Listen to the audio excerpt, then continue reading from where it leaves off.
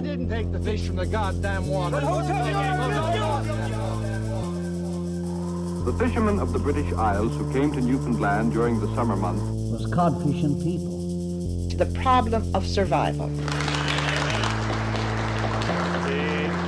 honourable member for Confederation. 500,000 souls. Order, please. Order, please.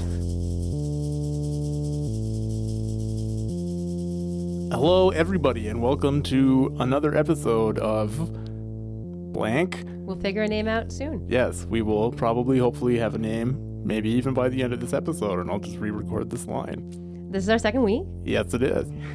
I am one of your hosts, Drew Brown, Editor-in-Chief and sole employee of the Newfoundland and Labrador Independent, and joining me today is Andy Bowman. Chef, librarian, stand-up comic.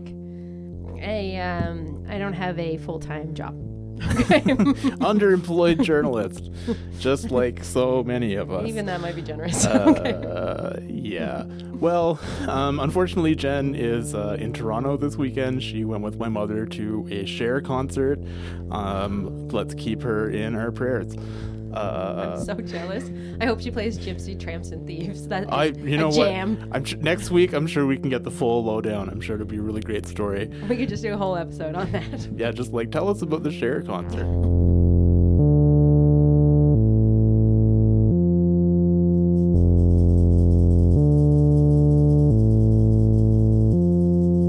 But unfortunately, we have headier matters to discuss. Unlike Cher's back catalog, we're going to be talking about provincial politics in Newfoundland and Labrador, which is almost as exciting, definitely not as sexy.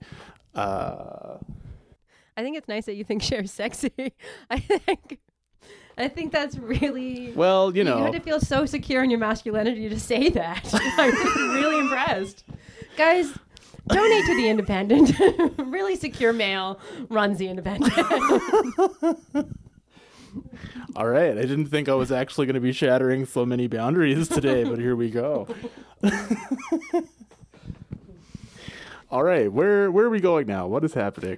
Let's start with talking about the House was sitting this week. Can you explain to people what that means when the House is not sitting? Pardon me. Right. So basically, this was a constituency week, which is where they give all the MHAs time off to go back to the districts that they're from and do some of maybe the outstanding work for their voters and constituents that they haven't had a chance to do since it's been sitting. It's a bit of a weird thing to do in the fall sitting, I think, because they're only there for about 4 to 5 weeks anyway, but we're giving them a week off, which... It's fine. So it's not a normal procedure to have this week off. This is an extra bonus time. Well, yeah. So basically, usually, when they do sit, they'll get 1 week throughout the sitting to basically do this kind of outstanding work, I guess. But it makes a bit more sense in the spring where they'll be sitting for 12, 13, 14 weeks or so to take sort of a midterm break off, I guess, for politicians. But yeah, it's a bit stranger when you're only sitting for a month anyway.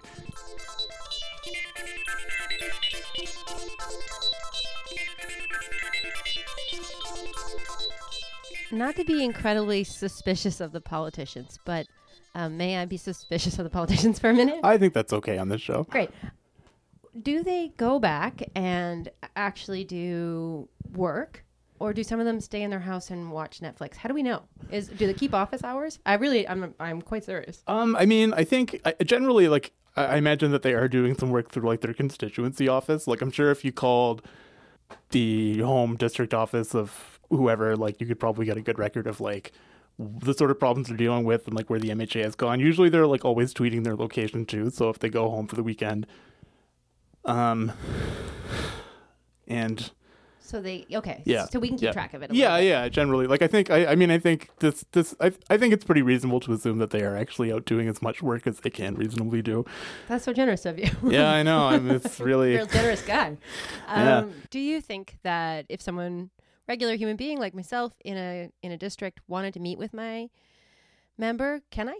Is that possible? I think so. Yeah. I mean, this would be a good week to do it. It generally it depends on sort of the problem that you're dealing with and whether or not they're able to help and whether or not they think they'll be able to help. And I think, yeah. So I generally, MHAs, I think, are generally, or at least their offices are pretty responsive. I don't know what many of them can actually. I guess it depends on like what you're contacting them about. So will the House be sitting next week? Yeah, so they're supposed to come back for at least 1 or 2 final days, I think, next week. The 2nd or 3rd of December is when they're lifting for Christmas. They are basically, at this point, the one thing we're sort of left for the fall session is the fall fiscal update, where they tell us... Oh, so convenient they left that for the last day. Yeah, I mean, Bad news. We're all gone. Yeah, well, yeah, there's definitely, that does sort of seem to be the likely case of why they're bringing it at the last possible day and then leaving for 4 months.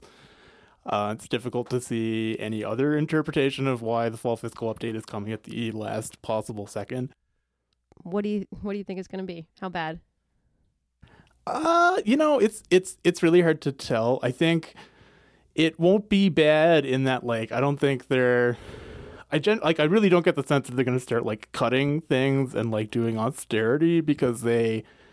Well, personally, I think it's a bad idea, but it also seems like they have sort of been discussing it. Like Tom Osborne basically came out and said, like, the 2016 budget caused too many problems, so that's not the road that they want to take again.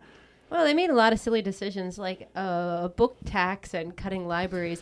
Obviously, not going to go well. Yeah, I mean, it was sort of like it's not where we save money. We don't save money there. Yeah, it wasn't necessarily, even if you sort of accept that cuts need to be made, blah blah blah. It wasn't necessarily the most well thought out plan of cutbacks. So it's, I don't know.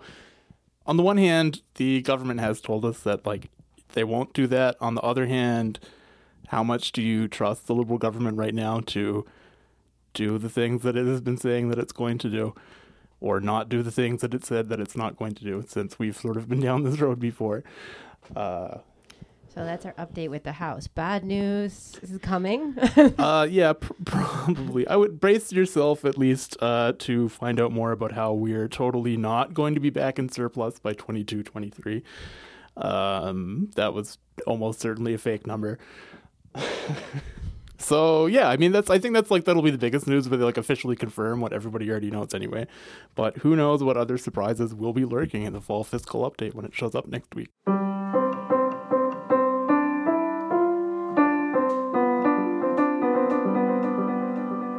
What else happened this past week? Well, the biggest thing that sort of happened is, while our MHAs were off on their breaks, the Premier and the Prime Minister got together, I think, in Ottawa for a meeting about Muskrat Falls rate mitigation. Oh, right. This is the dark cloak and dagger secret room. Yeah, like, so basically, Muskrat Falls electricity prices have been sort of like the elephant in the room for at least 2 years or 3 years when they finally confirmed it was happening, even longer if you paid attention at the beginning. So now we're finally at a point where we actually are going to have to start paying for this, in theory, but we'll talk a little bit about that problem later. So basically, there have been like 3 or 4 different rate mitigations plans that the government has proposed. Like last fall in the by-election, when Paul Antle was running, they were like, you won't have to pay for Muskrat Falls. Like, the ratepayer will never pay for Muskrat Falls or whatever. Or trying to pretend that, like, the ratepayer and the taxpayer are, like, different sets of people, even though there's, like, only one category of people that use electricity and it's, like, the same pool. So there was, like, that first one. Then right before, like, the election came, like, both the Tories and the Liberals put out their, like, rate mitigations plans, which were, like, we're going to save a bunch of money through, like, X, Y, and Z, which they may or may not save depending on how much you trust the calculations and, like, whether or not you assume Holyrood will be shut down. So back to this meeting for a second. What do we know? We know that it was secret. Yes. We know that... Well, we know that it happened, and we know that they talked about Muskrat Falls and that they talked about how there should be a deal to avoid bad things, and that some good news will eventually come, possibly in January. I feel like that's not enough information for us. And I also feel like this meeting was so...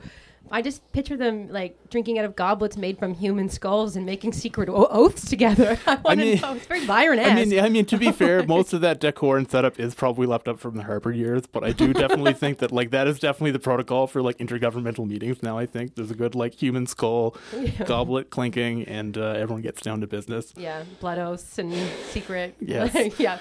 So, I mean, yeah, so, like, it's at issue is sort of, like, every one of the iterations of the government's, like, rate mitigation plans has relied on, like, the federal government basically either giving us $200 million a year or finding the equivalent savings of $200 million a year. nobody. Why would the federal government bail us out of a mistake that our government made? Well, that's a really good question that nobody seems to really be able to find an answer for, other than it would be bad if they just left it. Right. So our fingers are crossed. So best case scenario, the government screwed up by building Muskrat Falls. It's going to be very, very expensive. Best case scenario, we are bailed out by the federal government. Well, basically, yeah. The best case scenario is they just give us a blank check. Worst case scenario is they bail us out with some conditions attached. What kind of conditions? I mean, there's sort of like some of the people locally that talk about this have mentioned like one possible future is like what happened to Saskatchewan in the early 90s, which is basically they ran out of money and the banks in New York were going to close down the province until there was like a last minute deal where they didn't go bankrupt, but they still had to close everything down in the province in exchange for keeping some other minor government services. So it's like that's sort of like the bad future of like if the province actually goes bankrupt. I don't necessarily think that's going to happen, but I mean, we might be... I don't know what kind of conditions the feds might ask for. Like they might sort of like extend our mortgage on Muskrat Falls in exchange for like we're not allowed to spend that amount of money anymore. You know what I mean? Like they all might our firstborn children, Rumpelstiltskin. Yeah, they might sort of like put it in like a clause that's like you can't make a mistake of this magnitude ever again. Yeah. All your sons and daughters have to come to Upper Canada. Yeah.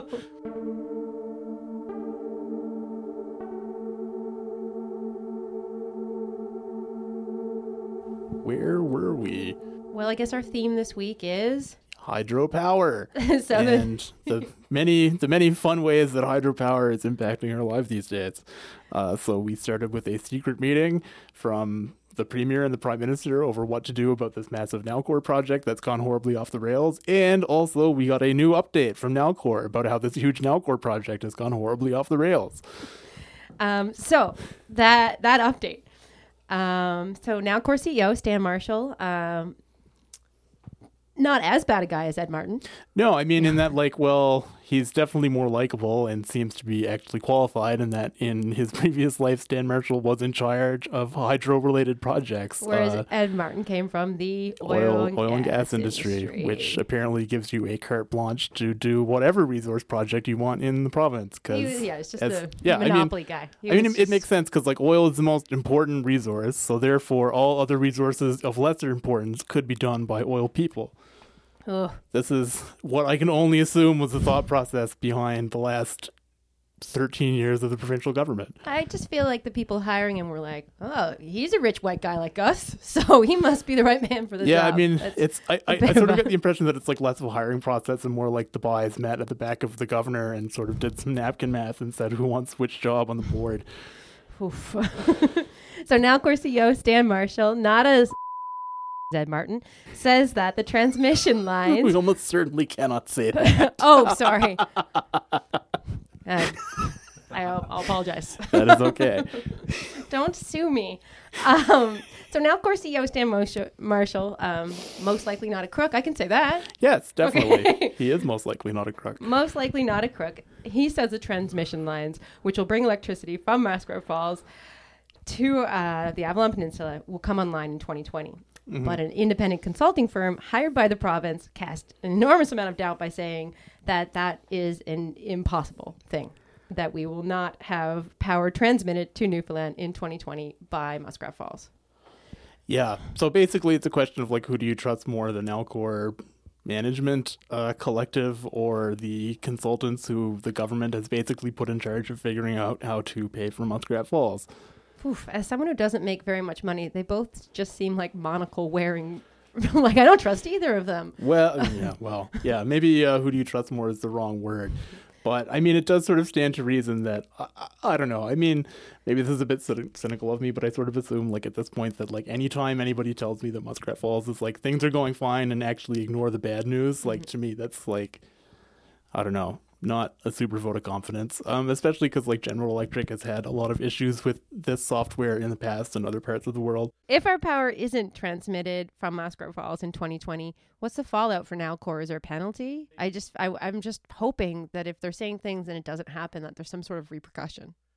I mean, I honestly have no idea. There haven't been any repercussions so far. I don't know what's going to happen if it turns out that we're another 2 to 3 years behind schedule, not in terms like in terms of like there'll be power generated in Labrador. We just won't have a way to get it to the island, which was the whole point of the project. So our current power comes from Holyrood, is that right? Yeah, so like it's a mixture of like Holyrood, and then there's like some different small hydro stations around the province. If they need to last a couple more years, can they? That's actually a really good question. Particularly, like the hydro facilities in the province, I think are fine. The like Holyrood is sort of the open air question. Like nobody really knows how much longer it's got. It's quite bad there. It's like sort of on life support already. Like they're kind of just like it really should not be open still, but we have to keep it going till. So yeah. So the repercussions might be for ordinary people, who have to sort of make it through more dark and owl. Yeah, basically. Yeah, it's basically we're still in this situation where like the power grid is not that reliable, and yeah, like we still all these sort of issues that Muskrat Falls was like meant to tackle still are not being tackled. So even the good things about it are not going to impact, are like not going to hit us yet. Still for another. I mean, Nelcor says this winter. The Liberty Consulting Group says like 2022, 23. I have no idea what to think. Honestly, part of me thinks maybe later is better because that means our electricity rates won't go up until later, but I actually also don't know. I'm sure there's a horrible thing that happens if we miss the deadline. Because there's always a horrible thing that happens if we miss the deadline here. Okay. Well, I'll just sleep really well tonight with all this new information. I guess I'm going to knock on wood for the Holyrood knock on power wood. station. Yeah, knock on wood for basically every energy source you can think of in the province right now, and hope that it's a pretty tame winter like it was last year. In the East Coast, anyway, the West Coast got no break.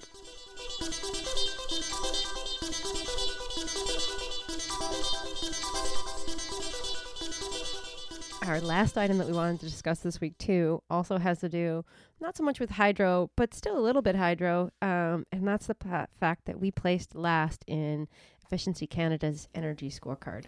Yes. So Energy Efficiency Canada did a nationwide test to see where all the provinces stood on energy efficiency issues. And I think out of a scale of 100, BC came first with like 56 points. And Newfoundland and Labrador was dead last with 15 out of 100 points for energy efficiency, which is not good if you're worried about your electricity bills heating your house, but is good if you need to create a bunch of jobs in the economy because you have to refit every single building in the province, apparently. The optimistic Green New Deal, there'll be jobs for everyone in the transition sort of way. It's, that's the silver lining. Billions of dollars of construction work to do. That really sounded like good news in my head. I'm so sorry. Yeah. Wow. I think you've been sitting in the house for too long because my brain is completely warped. Your ability to send us optimism is... I know you think it's coming out of you, but it's not. I'm going to need to get this calibrated, I think. I think so, too. Yeah, you need to just... I don't know how you can fix this, but I think you should try. Right, so last place in Efficiency Canada's energy scorecard. I also want to point out, I think that we're last by a lot. Yeah, I think the next... The one above us is at least like in the 30-point range, I think, for sure. We're really far behind, like way in the back. Yeah. Like we're going to get lapped shortly like Mario Kart. Yeah, we are. Absolutely. So how can the province address that? New jobs in green energy. Apparently nobody likes to suggest that we just have to refit a bunch of buildings. Ultimately it's basically like better construction standards, more heat pumps in houses. Like, can I ask a naive question? Absolutely. Okay. If we're last with 15 out of 100, could the province invest more money in solar? Well, not solar energy because we never see the sun here. But could we invest more money in wind energy? I've had a few people explain to me why we don't have wind energy in this province. Yeah. And it seems like an arbitrary law was made at some point, and that's why we don't have it. I think that's definitely a big part of it. I mean, a big part of it too is that like historically it has been harder to like capture, like wind energy hasn't been as reliable. You need like lots of batteries, and there's sort of like technical questions. It was quite expensive, but like those questions, like the costs are coming down so much, like it's accelerated so much the energy. Yeah, I'm from Prince Edward Island, and 1/3 of the island is now on wind energy. Yeah, I mean, it's definitely like, it's not a technical issue anymore here. It's definitely an issue of political will. So would that change our ranking? I mean, that's a good question. I'm not sure. Like, I'm not sure. Like, energy source is where the efficiency issue is. Like, I think it's in like, our old houses and the way and things like, are built. like our and- gas guzzling vehicles. Like, I think. Right. Yeah, like we have like the most vehicles per capita in the country, I think, in this province. One thing that I've been really struggling with, I often, on my way to work, past the Confederation building. Right. And the parking lots are completely full of vehicles. So I've been really fascinated with this idea of doing a request for information to get everybody's postal code and see how many people who work in Confederation building live within a bus stop or live a 20-minute bike ride away. Because I think that'd be really interesting, because change needs to come from the top. Yeah. It needs to come from the people who work at the university, who work at the Confederation building. And I think a lot of these people aren't commuting, not commuting responsibly. No, I totally hear you. It's funny, actually, because in the budget lockup this year, I think basically somebody asked about, like, I think it might have been Dave Meyer at the Telegram sort of asked Tom Osborne, like, what are you going to do about the, like, we need to talk about, like, climate change policy in this province. Seriously, what are we going to do about transit? And I think Tom Marshall's response was like, well, how many people here took a car? You guys all took cars here. So, you got to fix that first. And it's, like, really frustrating when you hear the government say that, because it's like, right, that's fine, except you're the government and you make the laws and you make things happen or not happen. So it actually seems like you're the one that's got to do something about It has this to problem. come from you, and then it'll come from us. I think I'm very curious to know what the sort of responsible transit use is in the Confederation building. I think a lot of those people drive expensive, hard-on gas vehicles to work when they maybe live in the East End. Some of the people, for sure. I mean, there's and yes, people have families, and yes, there's Yeah. lots of reasons why you do need to take a car. But I think that's a Yeah, I mean, it's definitely not as easier to get there by bus as it could and should be. And yeah, I mean, this is like, there's definitely a car culture issue in the province, just period. So a friend of mine from Winnipeg, James Wilt, he's working on a book about like transit across Canada. And so when he was in St. John's visiting in the summer, he was like, I'm going to take the Metro bus. And I'm like, oh my God, no. So anyway, I mean, it was really fun. He enjoyed the bus service, and the bus here is definitely, the bus service here is definitely improving. But it's so bad. If yeah. you've got, my husband has a saying, if you got something to do, don't take the two, because it doesn't go anywhere. Well, no, and I mean, that was his conclusion, right? Like, we live up by, like, I don't know, like Higgins Line, Portugal Cove Road, Newfoundland Drive, and like it took him like an hour and a half to get from downtown back to the house, which is like 30 minutes longer than it actually takes to walk.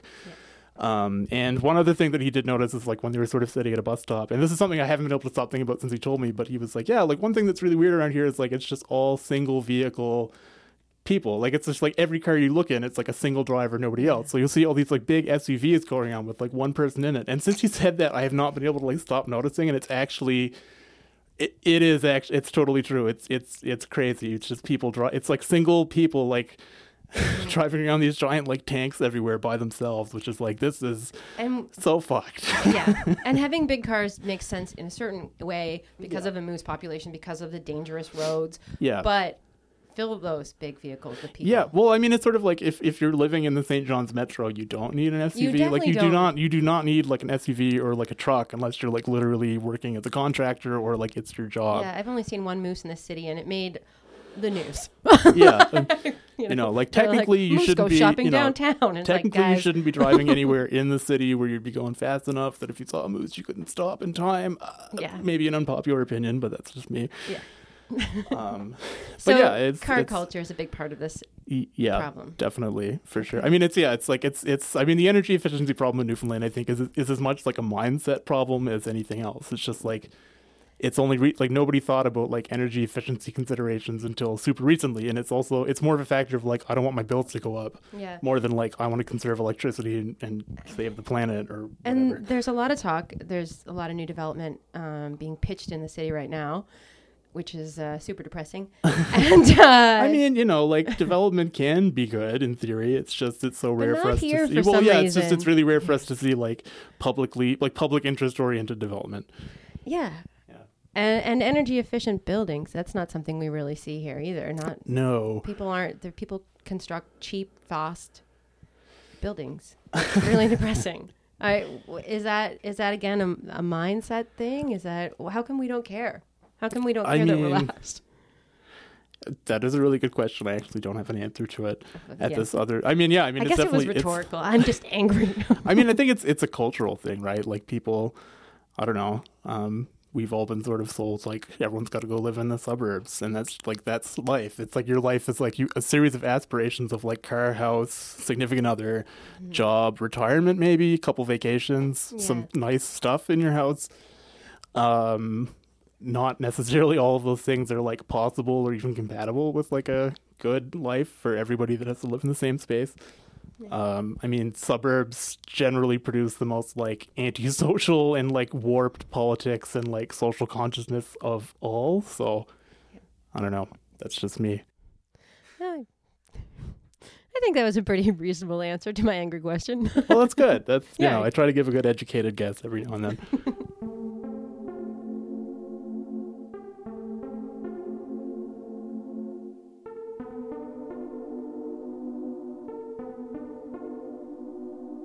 I think that's pretty much everything we wanted to tackle. Yay. Okay. Great. We got to work on that optimism. Yeah, I know. It's I am working on it really slowly. It's it's a lifetime of justified cynicism I'm trying to break with here. So baby steps. Yep. I guess should we revisit our something light?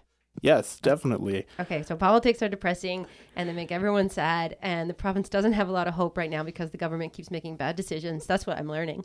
It definitely does seem to be a recurring theme, yes. So something light is where we talk about something light that we are doing this week to make ourselves feel better. How did you do with your last week's something light? I completely failed to take up any new sketching. I don't have any sketching pencils. That's something I actually apparently you need pencils to draw.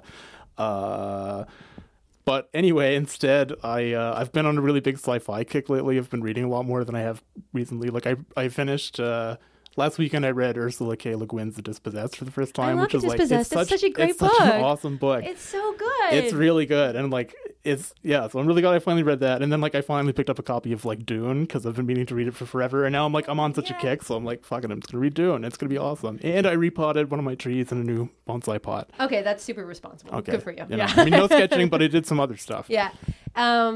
If you like The Dispossessed, you should read The Sirens of Titan by Kurt Vonnegut. Sweet. I will definitely track that like down. Very same family. Excellent. Yeah, it's good. I love this like anarchist alien anthropology stuff. Like, yeah, get in there. So good. Yeah. It's a nice place to live. Yes. I was supposed to go see the Mr. Rogers movie. I did. It's super joyful. It's really great because Tom Hanks it focuses on what sort of like a positive weirdo Mr. Rogers was. I snuck in 2 cans of wine and they looked like juice, so nobody called me on it. Amazing. It was so nice. And then I paid for a second ticket and I went and saw Frozen 2 with a bunch of 7-year-old girls. Just me in the theater by myself and families. Good. I felt lonely, but also it was a great movie. That's good. I Yeah. was about to ask how Frozen 2 stacks up to Frozen. Just not quite as good, but some of the songs are great, and the animation was much better. Okay, well that sounds pretty great. What is there something light this week? Oh man, that's a good question. Probably gonna read a little bit more and generally like clue up all the outside gardening stuff I've got to get ready. So I've got to dig a couple like holes for like some of my bigger bonsai trees outside because I don't want to like leave the pot out because then the ground might freeze, the tree could die. So I have to like bury their pots in my vegetable garden. I'm really into trees actually. So something I'm just like learning over the last couple of years, and as I continue talking about how into trees I am. That's awesome. Yeah. I'm going to. I found this thing on YouTube, and it is ladies who do a sweaterathon. So they have 24 hours to shear a sheep and turn that into sweaters, and you can watch it live. and it's supposed to be really peaceful. So I'm going to try to do that and make stew. That sounds amazing, actually. I'm probably also going to have to start throwing that on in the background of my house when I do anything. Yeah, someone told me it was incredibly soothing to... So I guess I'm going to do that. Excellent. I mean, I think like watching soothing material exercises on YouTube is a definite phenomenon. I don't know what it speaks to, why we need to see people doing manual labor to relax, but yeah, I get weirded out by the kids who watch other kids play toys. I'm like, this is a weird world. I mean, growing up, I used to go on like forums and read about other people playing video games. So like, it's the same. It's the same general thing, I guess. But yeah, I mean, it's definitely like weird and voyeuristic, and I'm definitely not like a normal person, so maybe that's not like the best example. So that's our something light, and yay, we're done. Yay!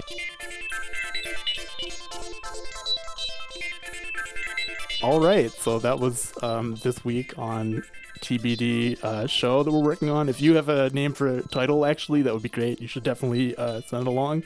Send us all other feedback, because that's how the show is going to work. We're just going to listen to what the audience wants and try to deal with it, and hopefully it'll be a better show. And you can donate to The Independent. Yes, you can also donate to The Independent, because we are actually donation only, so we require the donations from listeners and readers like you. So if you could go to theindependent.ca/uptheindie, I think is the name of our donation site. It's a tab at the top of the website. You can't miss it. It'll give you the opportunity to either become a recurring monthly donor or a one-time donor. And in the future, we hope to give you some nice things in exchange for becoming a monthly donor. Possibly t-shirts. You will find out in the future. This has been the Newfoundland and Labrador Independent Podcast. My name is Drew Brown, Editor-in-Chief of The Independent. I was joined today by Andy Bullman, cook, writer, librarian, and underemployed journalist. And again, joining us in spirit was my sister Jen, who has, by now, I guess, enjoyed her Cher concert. And we were produced this week by Luke Quinton in his wonderful home studio. So thanks to everybody that made this happen, and thanks to everybody who's listening. Peace.